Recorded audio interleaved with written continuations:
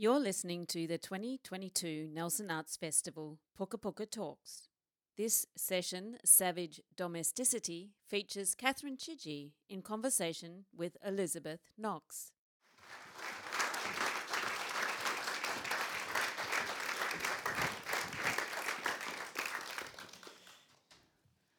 Oh, dazzling light time. Yeah. Morena, I'm completely thrilled and delighted to be here doing this session with Catherine. I actually, when I was reading this book it would have been a manuscript, not even in proof, like some time ago, because they wanted me to blurb it. And so I said, yep, I'll read it, that's fine. And there was probably silence from my corner for ages, and Fergus might have sat there getting nervous, but the silence was profound absorption. Though I'm sure that the silence was occasionally broken by laughter, because this book is an incredible book. I'm talking about both books today, the latest one and the recent and highly successful Remote Sympathy.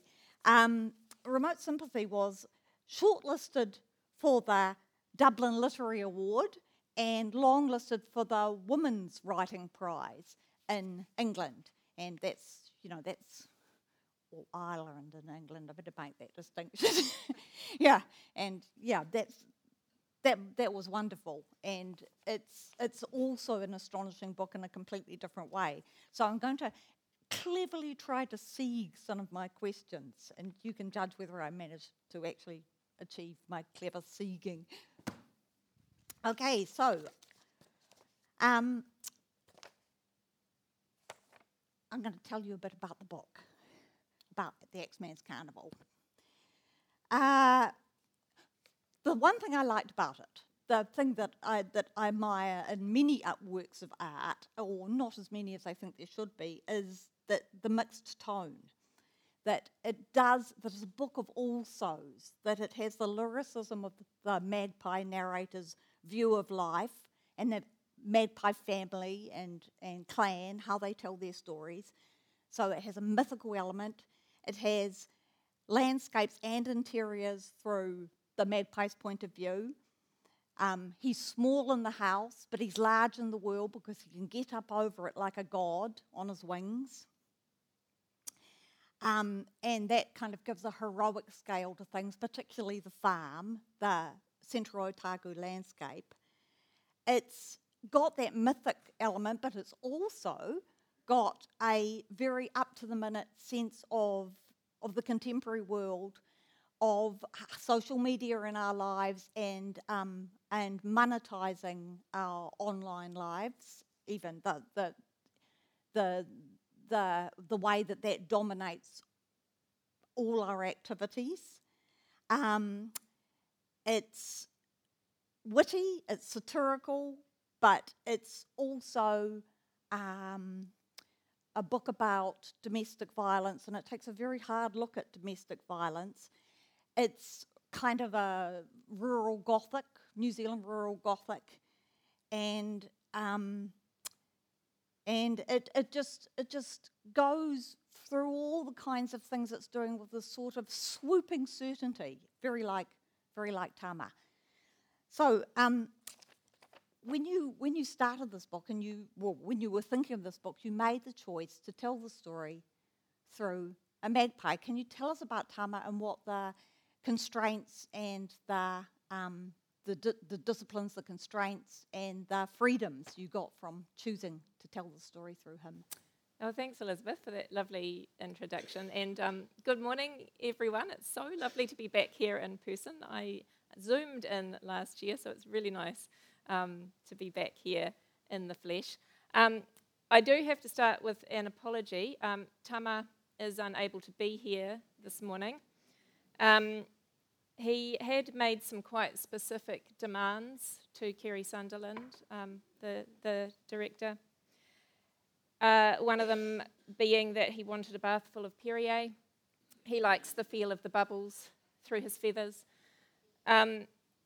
He wasn't happy with the way that those demands were answered. And unfortunately, he flounced off in a huff and was last seen down at the beach carousing with some rather unsavoury seagulls. So, I can only apologise.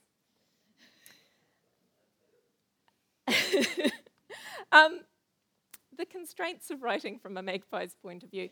I mean, I will say that he did take over me. He did possess me. He feels very real to me. He still feels very real to me, long after the last word of the book has been written. And I knew that I would be setting myself up for some difficulties in writing from the point of view of an animal who is not of our world. Just in terms of the language that he uses. So, I couldn't have him comparing someone's eyes to an object in the human world that he's never seen. So, especially early on in the book, a lot of the time, when he makes those sorts of comparisons, he's using things that are of his world. So he talks about Rob, who is the farmer, having riverstone eyes, or he talks about the yellow house that Rob and Marnie live in as being yolk yellow. So those were things that I tried to keep in mind when I was developing his voice. And then as the novel progresses and he takes up residence in the human world and he watches a lot of television and is exposed to a lot of social media and listens to the radio, gradually he takes on human language and can begin to use some of that language in his voice as well. But it is a book of ventriloquism, and I loved playing with that idea of inhabiting the voice of a bird, but also thinking about language and mimicry and how we acquire language and how we say what we mean or don't say what we mean, and how we often misunderstand what other people are saying, because Tama, will often parrot something that he hears without kind of true knowledge of what that means, or perhaps he does understand and is kind of poking fun, particularly at Rob the farmer. So there's one scene in the book that I absolutely loved writing, where Tama has become this internet sensation, and the plan is to create some Tama merchandise to kind of capitalise on his success. And one of the things that is going to be manufactured is a talking Tama plush toy. And so they have to have this recording session where they record Tama saying certain things that they will then use for the voice of the toy. And Tama's catchphrase online has become "Don't you dare," because Marnie, his owner, has posted this clip of him online saying don't you dare to Rob, the increasingly frustrated farmer who has discovered Tama in the marital bed, and who says to Marnie on camera, get him out of here and don't you dare let him come back. And Tama just keeps parroting don't you dare, as he kind of flits away out of their reach, so they can't get him out of the bed. And so his followers online have seized on this phrase, don't you dare. So that really has to be part of the plush toy. And so when they're recording, Tama refuses to cooperate and won't say don't you dare. So they have to, in the end, get Rob to say don't you dare in Tama's voice. So in that scene, it still makes me laugh, possibly, it's possibly tragic that I'm kind of laughing at my own joke. It's never a good look, is it? But so in that, in writing that scene, it's me, the author, mimicking... Wait, let me get this right. It's me, the author, mimicking a bird, mimicking Rob, mimicking a bird. There's all these layers in that particular scene that I really loved messing around with, and that idea of copying someone's voice and annoying them by copying their voice was very much central to the relationship between Rob and Tama, because Rob is, he's a farmer who thinks magpies are pests and should be shot. and yet here they have one living with them, and he has to put up with him because Tama may be the thing that earns them enough money to save his farm. And I kind of think of Tama as being this annoying presence in Rob's life, like that kid in the playground who decides to start copying you, and you cannot get them to stop. That's, yeah, Tama is that stone in the shoe for Rob. Yeah. Yeah. Before I get you to do a reading, because I think a reading will be good here, I'll just ask you this with the mimicking. One of the things that Tama ends up doing, because Rob possibly, but maybe Marnie, loves watching police procedurals. So they watch a lot of cop shows. So Tama picks up all that kind of language, which becomes useful for his describing situations, but it actually just becomes useful in terms of how the plot unfolds. That sense that you hover on the edge of not, we can't be sure how much Tama knows about what he's doing, that he gets an effect from what he sees, particularly on his adversary, because Rob pretty much is his adversary in lots of ways. He could have decided to say certain things because they get the right effect if he wants to, but then on the other hand, there's a bit more going on. And I was interested in the fact that you were willing to kind of depart from strict realism, because the character, the magpie, demands it. We're seeing the world through his eyes, so he's a big imagined magpie, part of a big imagined magpie culture, which, Yeah, we only see the world through his eyes, and he does have the voice that the humans hear, which is parroting what he's heard, often at inappropriate and unsuitable times. But he also has this inner voice, which is much more eloquent and poetic, and that's him kind of thinking in his own magpie tongue. Everything in the book that's not in between quotation marks is his inner magpie voice. And he has conversations with his sister too, and with his father in their magpie tongue, and there are some quite complicated scenes where both humans and magpies are present, and Tama is straddling both worlds and kind of translating for his sister, who doesn't understand human language. It is a step away from strict reality in that magpies are incredible mimics, and they will learn to speak if they're exposed to human speech. But Tama is a very good student of language, and he picks things up like that, which is probably not entirely realistic. It's possible, but in the real world, a magpie would have to hear some things, several times over before they start to say it. But Tama is a very intelligent. Yes, bird. Tama's a genius among magpies. Tama is a genius. And I just lost the thread of what I was going to say about. No, it's gone. You could do your reading now. I could do my reading. Let's hear from Tama. Okay. So I thought I would read you a little bit from quite near the start of the book, because it uses some of that language, like the yoke yellow house. And it's at a moment when Marnie has rescued Tama as a blind, naked chick who's fallen out of the nest, and she's brought him home. But after a few months of living with them, Rob has insisted, we cannot keep this thing. It is so loud. It is so annoying. Take it back to the wild.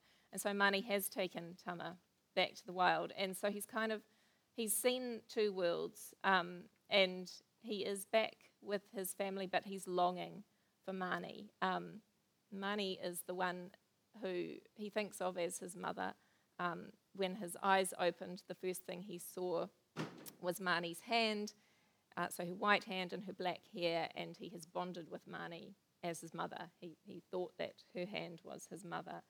And so in this scene, he's with his sister, and he's at the same time longing to be back in the human world. And he does parrot a human expression in this scene.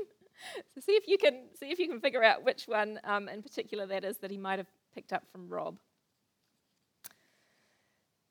And I belonged and did not belong, and I was bird and not bird.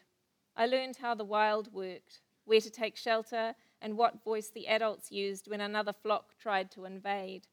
I learned to behave. I learned my place. I learned to leap octaves and to sing 2 notes at once. Certainly, I could talk to my bird family. The sounds came so naturally I barely had to think. And if I tried to form human words, they stuck somewhere inside me like sad memories. My sister taught me to land on a branch or a fence post or even a single wire without losing my footing. I lay with her in a sun trance, staring at nothing, beak open, head twisted, and feathers spread to let the heat touch my skin.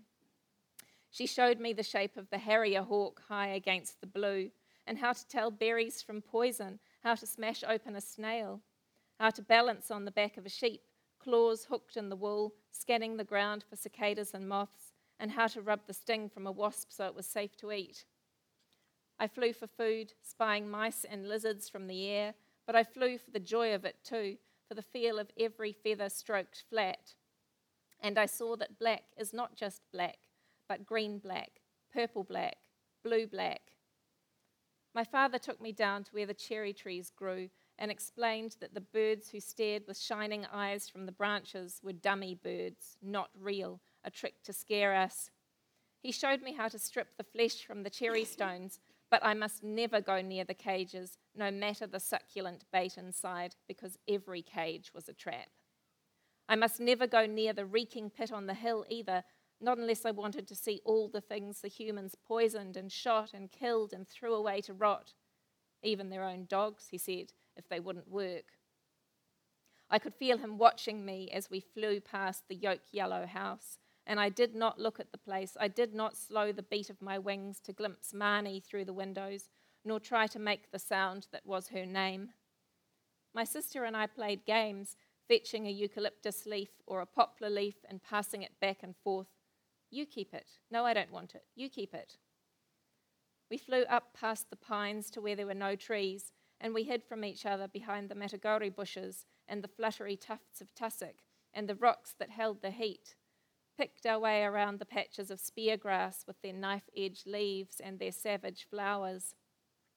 We pulled on each other's wings and tails, bumped breasts, pretended to fight, and when our father came to scold us, we rolled on our backs and showed him our soft bellies. My sister taught me to listen for grubs in the paddocks too, and I waited for a bit of peace and bloody quiet, then tilted my head and tried to follow their swish and gnaw. And yes, there it was, down deep, biting at the roots of the grass, and I took one slow step and then another until a grub was right underneath me, and then I stabbed for it. And when one of my uncles died, death by power line, I went to the vigil with everyone else and cawed and keened for him and nudged at his cold wing. And yet, my father kept his eye on me, waiting for me to betray myself. Every day he told me another bad story about humans. They wrung our necks, they ran us down, they shot us, they poisoned us. Doesn't that bother you, he said. Yes, Father, I said. I don't think it bothers you. I don't think you believe me. I believe you, Father. You still reek of her.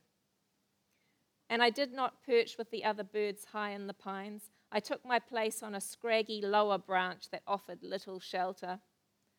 But below the trees, down at the foot of the hill, I could see the yolk-yellow house and hear the scree, scree, scree of the clothesline as it turned in the wind, all the dresses and shirts alive.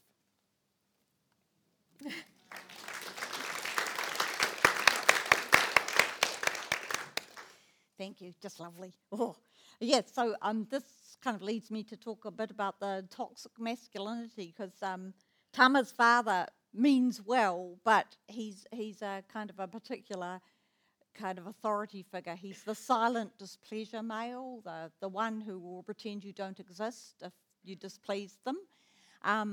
There's a lot in this book that seems to me to be specifically about possibly a totally New Zealand brand of the man who's either a man of straw but needs to be a man of authority, like Rob the farmer, or the true authoritarian figure of Tama's father, who's also quite forbidding and well, hard to like. Yeah.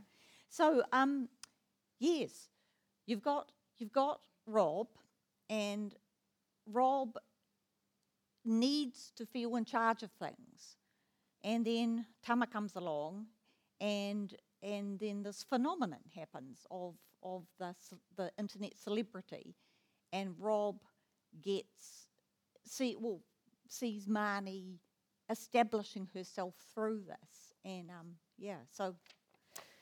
Yeah, and he's not happy about that. I mean, Rob is a fairly unhappy, disappointed and angry man in general, and he's the son of a disappointed and angry man, and they are trying to farm in this, deeply inhospitable environment, and he's kind of inherited various decisions that his own father made about the kind of sheep they should run and what they should do with the land that have not proved successful.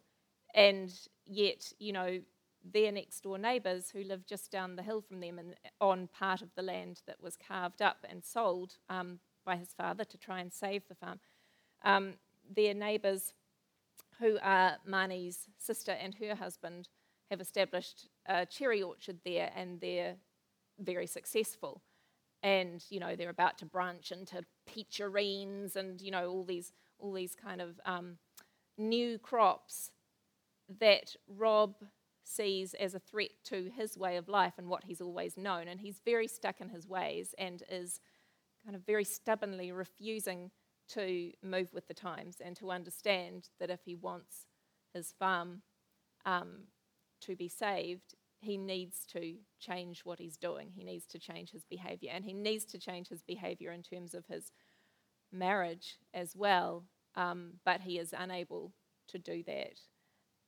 So, you mentioned, I remember the thing I was going to say, it was about the TV shows, the US cop shows that Rob watches all the time, and that Tama kind of picks up this particular US cop language from, like every so often he'll come out with, "I will take you down, motherfucker," at inappropriate times. Or appropriate. Or appropriate, yeah. So, so that is a chance to play for laughs in the book, but there's something darker going on with that too, and it is related to that thread of toxic masculinity, in that every show features a young, attractive, naked, dead woman, and Rob doesn't quite see that there's a connection between what he's watching on the screen and what is happening with the violence in his home with Marnie.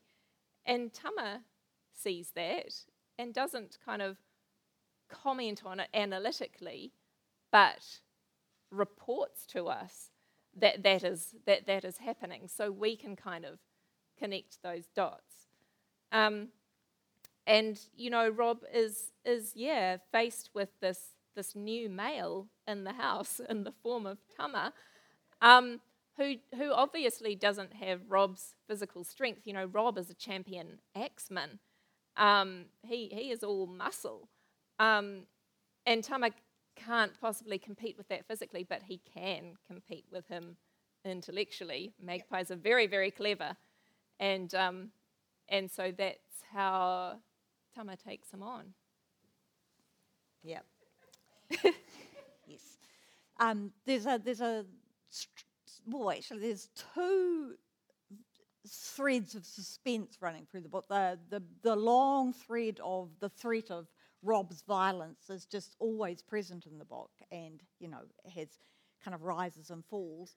And then inside that, there's actually a little thriller plot involving some hapless animal activists who decide that Tama needs rescuing. But I won't spoil that for you. But it really is both high comedy and satire, and at the same time really thrillery. But But yeah, I was, yeah. So you're good at suspense. You're very good at suspense. So how does it come to you? Do you feel that you build it, or that it just kind of flows? I'm always interested in questions about suspense. Yeah. It involves a lot of post-it notes on my study wall. Yep. and a lot of kind of structural sketching out of what needs to happen when. And I guess I knew, really early on that the annual event that is the Axeman's Carnival, when Rob is going to defend his title of the Golden Axe. He wants to win 10 golden axes in a row. He's got 9. This is the year that he is going to win his 10th, come hell or high water. And so, yeah, we do have these scenes of him training throughout the book, out there with his axe or sharpening the axe. And I do intend those to build the suspense. And I always intended that the Axeman's Carnival event would be the climactic day in the book, and that would come quite late. And yeah, I guess I enjoyed ratcheting up the tension, and it's not that it felt easy to do, but it felt natural to do when you have that scenario of the outsider or the imposter coming to live in the marital home. It did feel like that was a situation that was ripe for exploiting every bit of tension possible, and that Rob would become angrier and angrier and angrier at the presence of this bird, who they can sound as loud as a jackhammer. They are very, very loud. But it's not just the sound of Tama, it's the fact that he is replacing Rob in Marnie's affections. You know, Tama is in love with Marnie, and really, Marnie is in love with Tama too. And then there's also the social media intrusion into their lives too, which again winds Rob up more and more and more, so that you're not sure when he's going to snap and really lose it about the cameras that are now in their house live streaming Tama's antics to the world. It is an invasion of privacy. It is, but it's also Rob relies so much on the few people whose behaviour he can control, and reflecting the ideal Rob back at him, and the wider world isn't going to do that. So as soon as the cameras are there, the man of straw is a bit in trouble. Really, he's really in trouble, because he suddenly cannot just let rip with the kind of behaviour that he has been letting rip. He does change in Tama's eyes. He does change when the cameras are then in the living room. So they spread from being just in Tama's nursery to being elsewhere in the house too.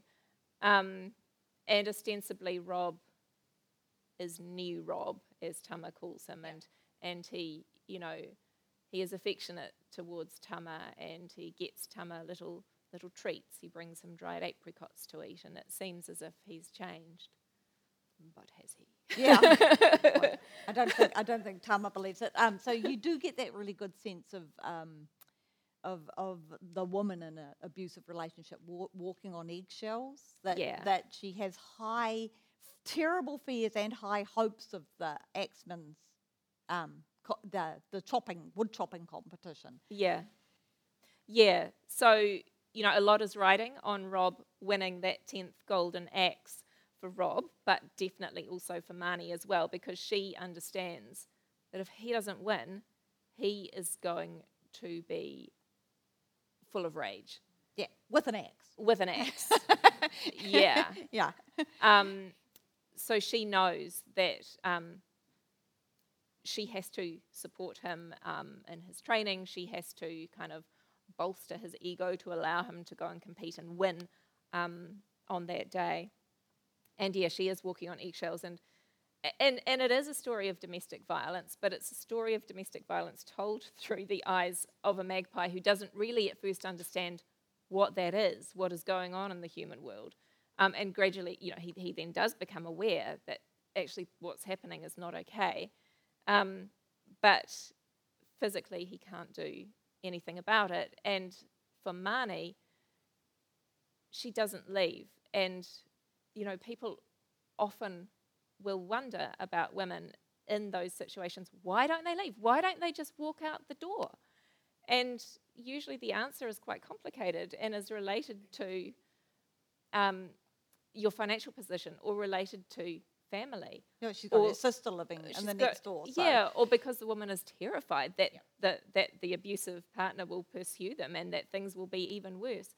And for Marnie, one of the reasons that she can't leave is because of Tama.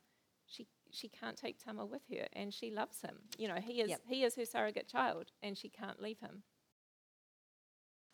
So I think I'll just draw a parallel here with the Man of Straw business that in remote sympathy. There is also a Man of Straw. I think Dietrich Hahn is in many ways. He's an opportunist. He's ambitious and he has this great ability to ignore everything like everybody else in the book.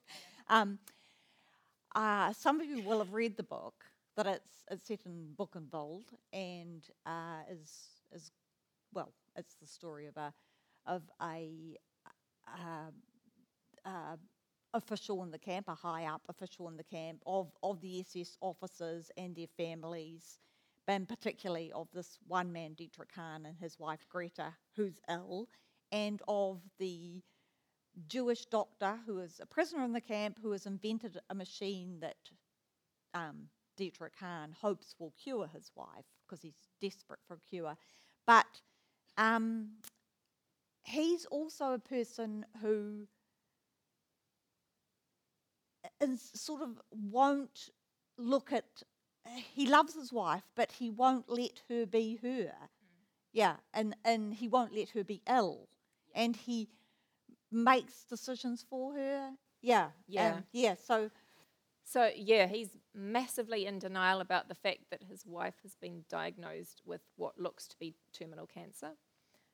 He does kind of come to this impossible agreement with Leonard, who's a prisoner in the camp who has years earlier invented this machine that operates via electrotherapy, and the pulses from this machine can supposedly cure cancer. And so he asks him to rebuild his machine and treat his wife, and he says, if you save my wife, then I will save you and your family. And Leonard has decided by that point that the machine doesn't work, so he's in this impossible situation where he needs to convince a man like Dietrich that it does work and that he can save his wife, and that he will endeavour to keep her alive until the end of the war, so to save his own skin and his family's.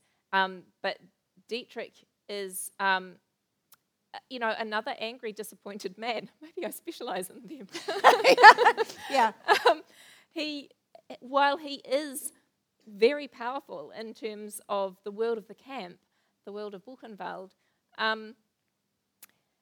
he's not the commandant. He's not exactly where he wanted to be in life, and he keeps comparing himself to his old school friend who has risen through the ranks of the Gestapo and is doing very well for himself, thank you very much. And that kind of insecurity was the thing that allowed me to kind of make him more three-dimensional than a lot of Nazi figures are often in literature. They're often very kind of cardboard cutout, I think. So I gave him some chinks in his armour. But in terms of how he relates to his wife, Greta, he doesn't even tell her what her illness is. And that's not unusual, in fact, for the times. Is for someone with cancer, particularly a woman with cancer, not to be told that this is what you have. So her male doctor knows, her husband knows, but she doesn't know. She begins to suspect. But he uses, again, I use language to kind of illustrate that relationship and the power dynamic within that relationship, and the way that he talks to Greta about her illness and he talks about it in a way that gives her some information, but that also conceals the truth. So he says, you've got a cyst. It's just a cyst. You'll have, a small operation to remove the cyst, and then you'll be fine. And then you'll be able to we'll be able to have more children. Then we'll be able to have more children. So he takes it upon himself to make the decision that she will not have radiotherapy because, as he says to his doctor, or he clarifies with his doctor, that would affect her fertility. They only have one child, and he wants to produce a family of National Socialists, a big brood of them.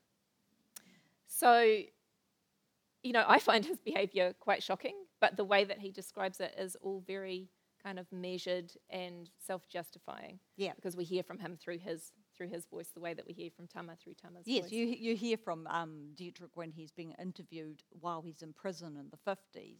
It's after he's been released. Yeah. Yeah. Oh, yes. So it's just after he's been released. He's all full of all sort of, the my hard life with the practical considerations of running a camp.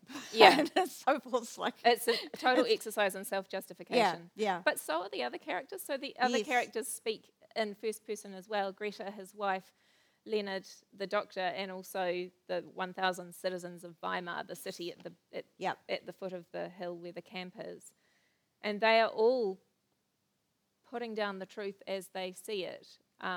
And they're all culpable to various degrees. Yeah, their truth. Their kind of lives through that period is totally relied on ignoring so many things. It's like one other parallel with the X-Men's Carnival with remote sympathy is that you've got you've in effect got a bit of a Greek chorus going on in both books. That I was thinking, you must love these Greek choruses. The citizens of Weimar are the Greek chorus and remote sympathy, and there's the Tama's internet followers. Yes. And so tell me why you like. I mean, I love Greek choruses in books. But you seem to be a past master. I love them too, and it's not something that I consciously thought about. Is that, I must do that again. It just happened, and I guess I did it in The Wish Child too. My earlier book set in Nazi Germany, and that I had these two housewives who are kind of twittering away on the sidelines to each other. In Remote Sympathy, I read about these 1,000 citizens of Weimar, and it was one of those moments of research where you just go, oh, of course they belong in the book. Something slots into place that should always have been there. And so when the camp was liberated by the Americans towards the end of World War II, General Patton was so horrified by what he found there on the doorstep of the beautiful little town of Weimar that he ordered 1,000 citizens of Weimar to be marched up the hill and to tour the camp and to see exactly what had been going on in their neighbourhood for years. So reading about that, I couldn't not use them in the book. I had to use that collective voice to talk about knowing and not knowing, willful ignorance, knowing that on certain days when the wind blows in a certain direction, don't hang your washing out on the line because it will end up covered in ashes and your apples from your apple tree in your garden will taste like ashes. But insisting all the while that they didn't know what was going on. And the followers in the X-Men's Carnival are similarly unfeeling often. So they want a piece of Tama. They want to kind of possess him in that way that we do with the latest internet craze, like whether it's Grumpy Cat or whoever the latest meme is. We feel some kind of strange ownership around that creature. And I'm interested in thinking about the way that an animal online can be really entertaining. And can kind of evoke feelings of adoration, but can also be very exploited, and we need to be mindful of crossing that line into, dressing an animal up for laughs when the animal is in fact not enjoying it at all, or even suffering. Yeah. Yeah. I have dressed cats before the internet myself. Yeah, I always think, goodness gracious, what biddable cats those cats must be. Because one of our cats is biddable. Yep. See, Jiffy, yeah. Jiffy. I should mention that Jiffy has another book. Jiffy has a second book out. A second book, yeah, which is Jiffy's Greatest Hits. So a book for children. Jiffy is a person and a character. We've got a talking bird and we've got a singing cat. So I'm kind of. Yeah. Do we want a singing cat? Yeah. Anyway, Jiffy's owners don't want a singing cat. But his greatest hits are the songs that he sings through the night at full volume that keep his owners away. It's a true story. Yes. Yep. I always think about Linley Dodd and Slinky Belinky, and you think, someone knew someone. Before I pass over for some audience questions, I've got one thing that I was really interested in is how you found your magpie mythology, where it comes from. I know some of it's imagined or reinterpreted, but actually some of it is based on some stories of magpies. Yeah, so there are all kinds of superstitions and stories around magpies. That the magpies were the only bird who I'm forgetting it now. Who didn't mourn at the crucifixion. Magpies get quite a bad rap. Magpies refuse to board the ark, or magpies carry a drop of the devil's blood on their tongues. So I researched that and kind of wove that into what Tama thinks of as bad stories that people tell about magpies. But I also wove in a really beautiful creation story about the Australian magpie, who is different from the European magpie. And I read about this story and then talked to an organisation called the Mudjar Aboriginal Corporation in Australia, and a really lovely woman there looked at my retelling of that story and gave me her blessing to use it. And so that felt really special, that I could use this story, which is really about the cleverness of magpies. It's about at the beginning of the world, everyone lived in darkness and the sky was very close to the earth, so you couldn't stand upright, and it was okay for the snakes and for animals that slithered along on their bellies, but everyone else had to crouch over because of the sky. And so the magpies were very clever, and they got a very long stick, and together they propped up the sky, and it still wasn't quite high enough, so they climbed onto rocks, and then they climbed up hills, and then they climbed up to the top of the highest mountain and to prop the sky up. And at that point, the darkness kind of broke into fragments and formed clouds and skittered away, and the light flooded in, and that was the first dawn. So a really beautiful story, but also a story about magpies' intelligence and magpies knowing what to do when no one else does. And so I knew that was really important to the themes of the book. So that story is told by Tama's mother, who exists only as a ghost in the book. Tama's mother and his brothers, who have also died Death by car, exist only as ghosts made of feathers and bones, and they turn up as I guess another kind of Greek chorus. They turn up at certain times in the book. Sort of times of sort of isolation and sort of emotional.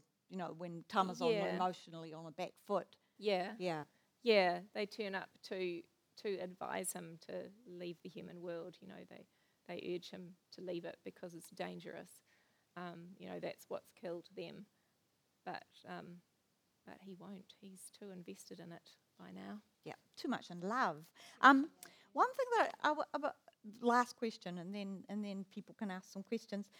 I was really interested in the fact that Tama basically is someone who's lost his culture, and I kept thinking, in some ways, this is an allegory of colonisation, and whether you were aware of that and kind of like I am going with it, or whether it just sort of crept in by the sort of necessity of the story. Yeah, I think a bit of both. Yeah. It did creep in, and I became aware of it. Yeah. He is an outsider. He's an Australian living in New Zealand, and he's also obviously an outsider in the human world, and he does miss his family. He misses his blood family. And he misses his own natural speech. He does. He misses it, and he has also begun to lose it because he's not with his flock and he's not speaking it all the time. So there are these moments when he tries to speak in his own tongue again. He can't quite get the words right, get the sounds right. And he does love Marnie, and he wants to stay in that world, but he does also feel the pull of the wild. You know, the book is really interested in those tensions between the domestic and the wild, or the tame and the savage. And his father has basically shut him out and said, You've betrayed us. You've left us behind. You've made your choice. You can't come back. You can never come back. And Tama carries that as a real loss. And there is a point later in the book where he needs to decide, which direction am I flying in? Am I flying up to the pines where my flock lives, or am I flying to the oak yellow house? And you can see which way he goes. Yeah. So I'm going to open it up to the floor if anyone has some questions for Catherine. There is a roving mic. Yep. Okay, thank you very much. Wow. Yeah, I follow a Facebook page about from people who have a relationship with a wild magpie in their garden or the house, and of course we've all heard the amazing experiments with corvids of problem solving and things. And then there's amazing books like Penguin Bloom, I just wondered if you were inspired by those, where animals seem to be, or magpies in particular, really trying to make understand us as much as perhaps even more than we try to understand them.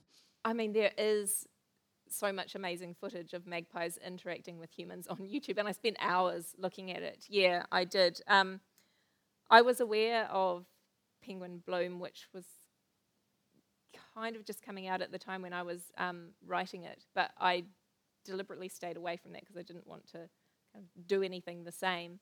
But I definitely looked at lots of footage of magpies hanging upside down from rotary clotheslines and being swung around to have a ride, magpies playing with pegs, or rolling onto their backs to be scratched on their bellies. They're incredibly engaged birds when they want to be, and that was absolutely fascinating. And magpies also lying in their sun trances that look quite alarming to humans. Tama does do that, and he looks like he's dead, but really what they're doing is spreading out their wings and spreading out their feathers to allow the sun to get through to their skin.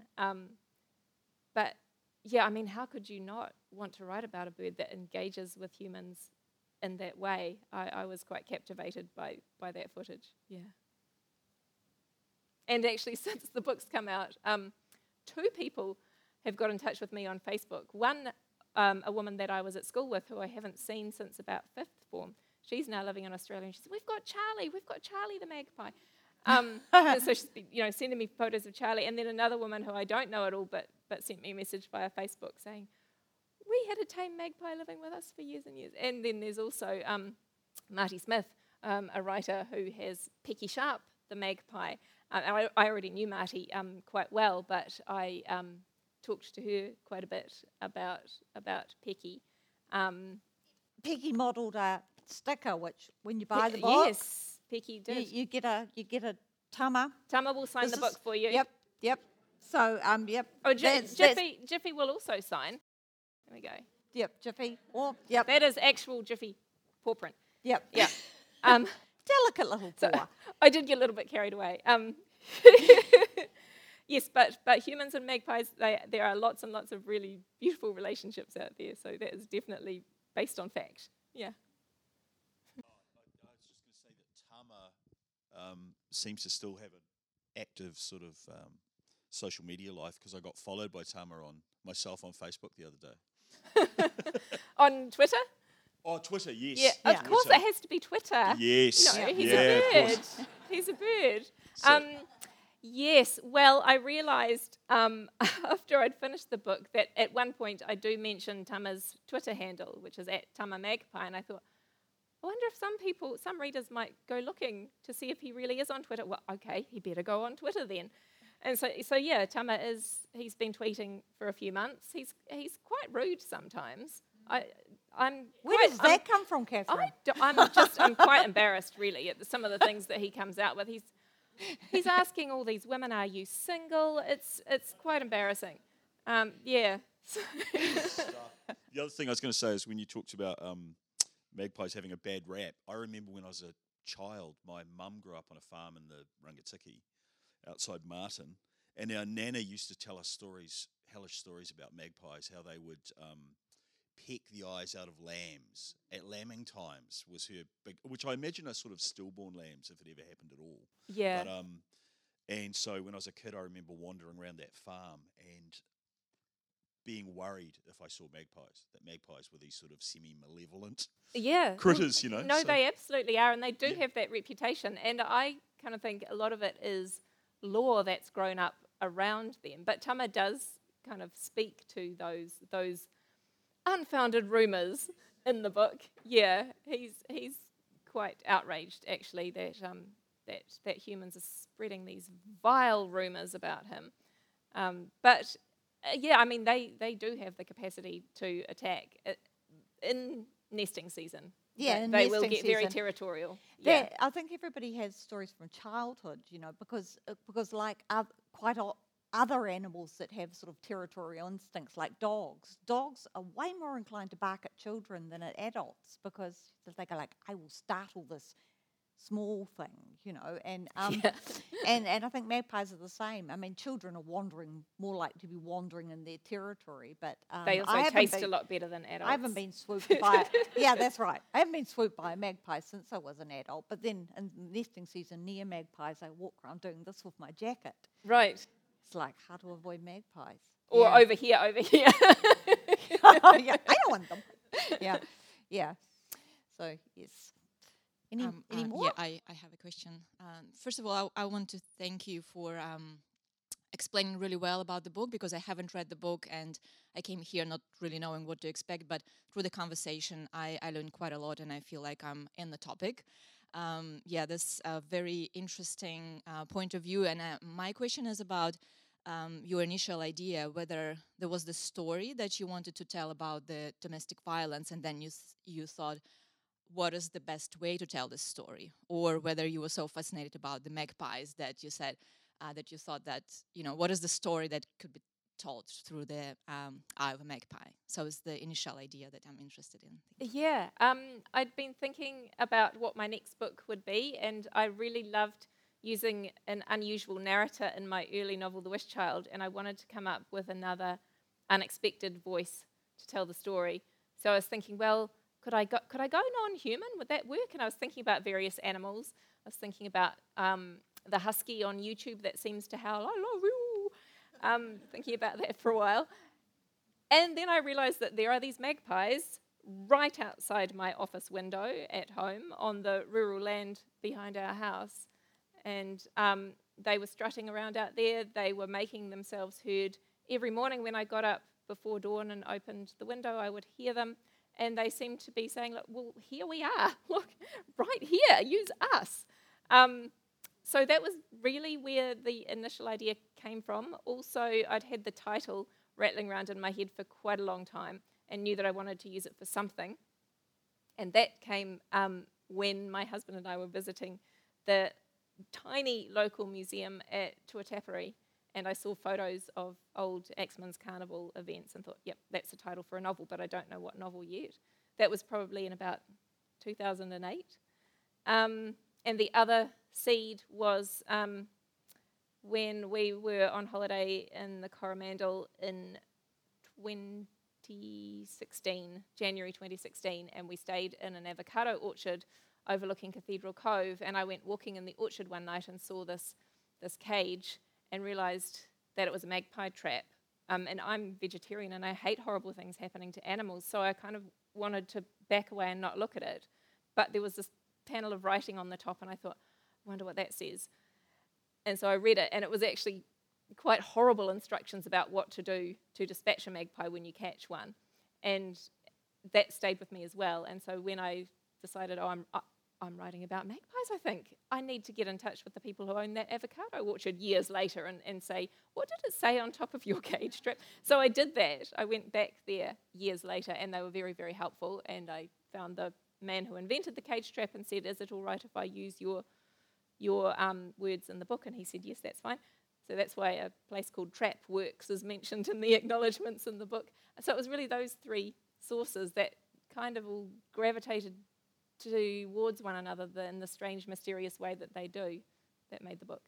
Yeah. A series of absolutely wonderful decisions that's given us this stunning book. I absolutely love this book, and I think you should all rush out and get your Tama sticker and Catherine's signature on your book. And I'd like to thank Catherine very much for being here. She's booked up for many weekends, so her husband and daughter are going to be a bit displeased, but fortunately none of them have an axe, as far as I know. In any meaningful way, no axes are being ground. No. So this is her first public... It's Tama's first outing.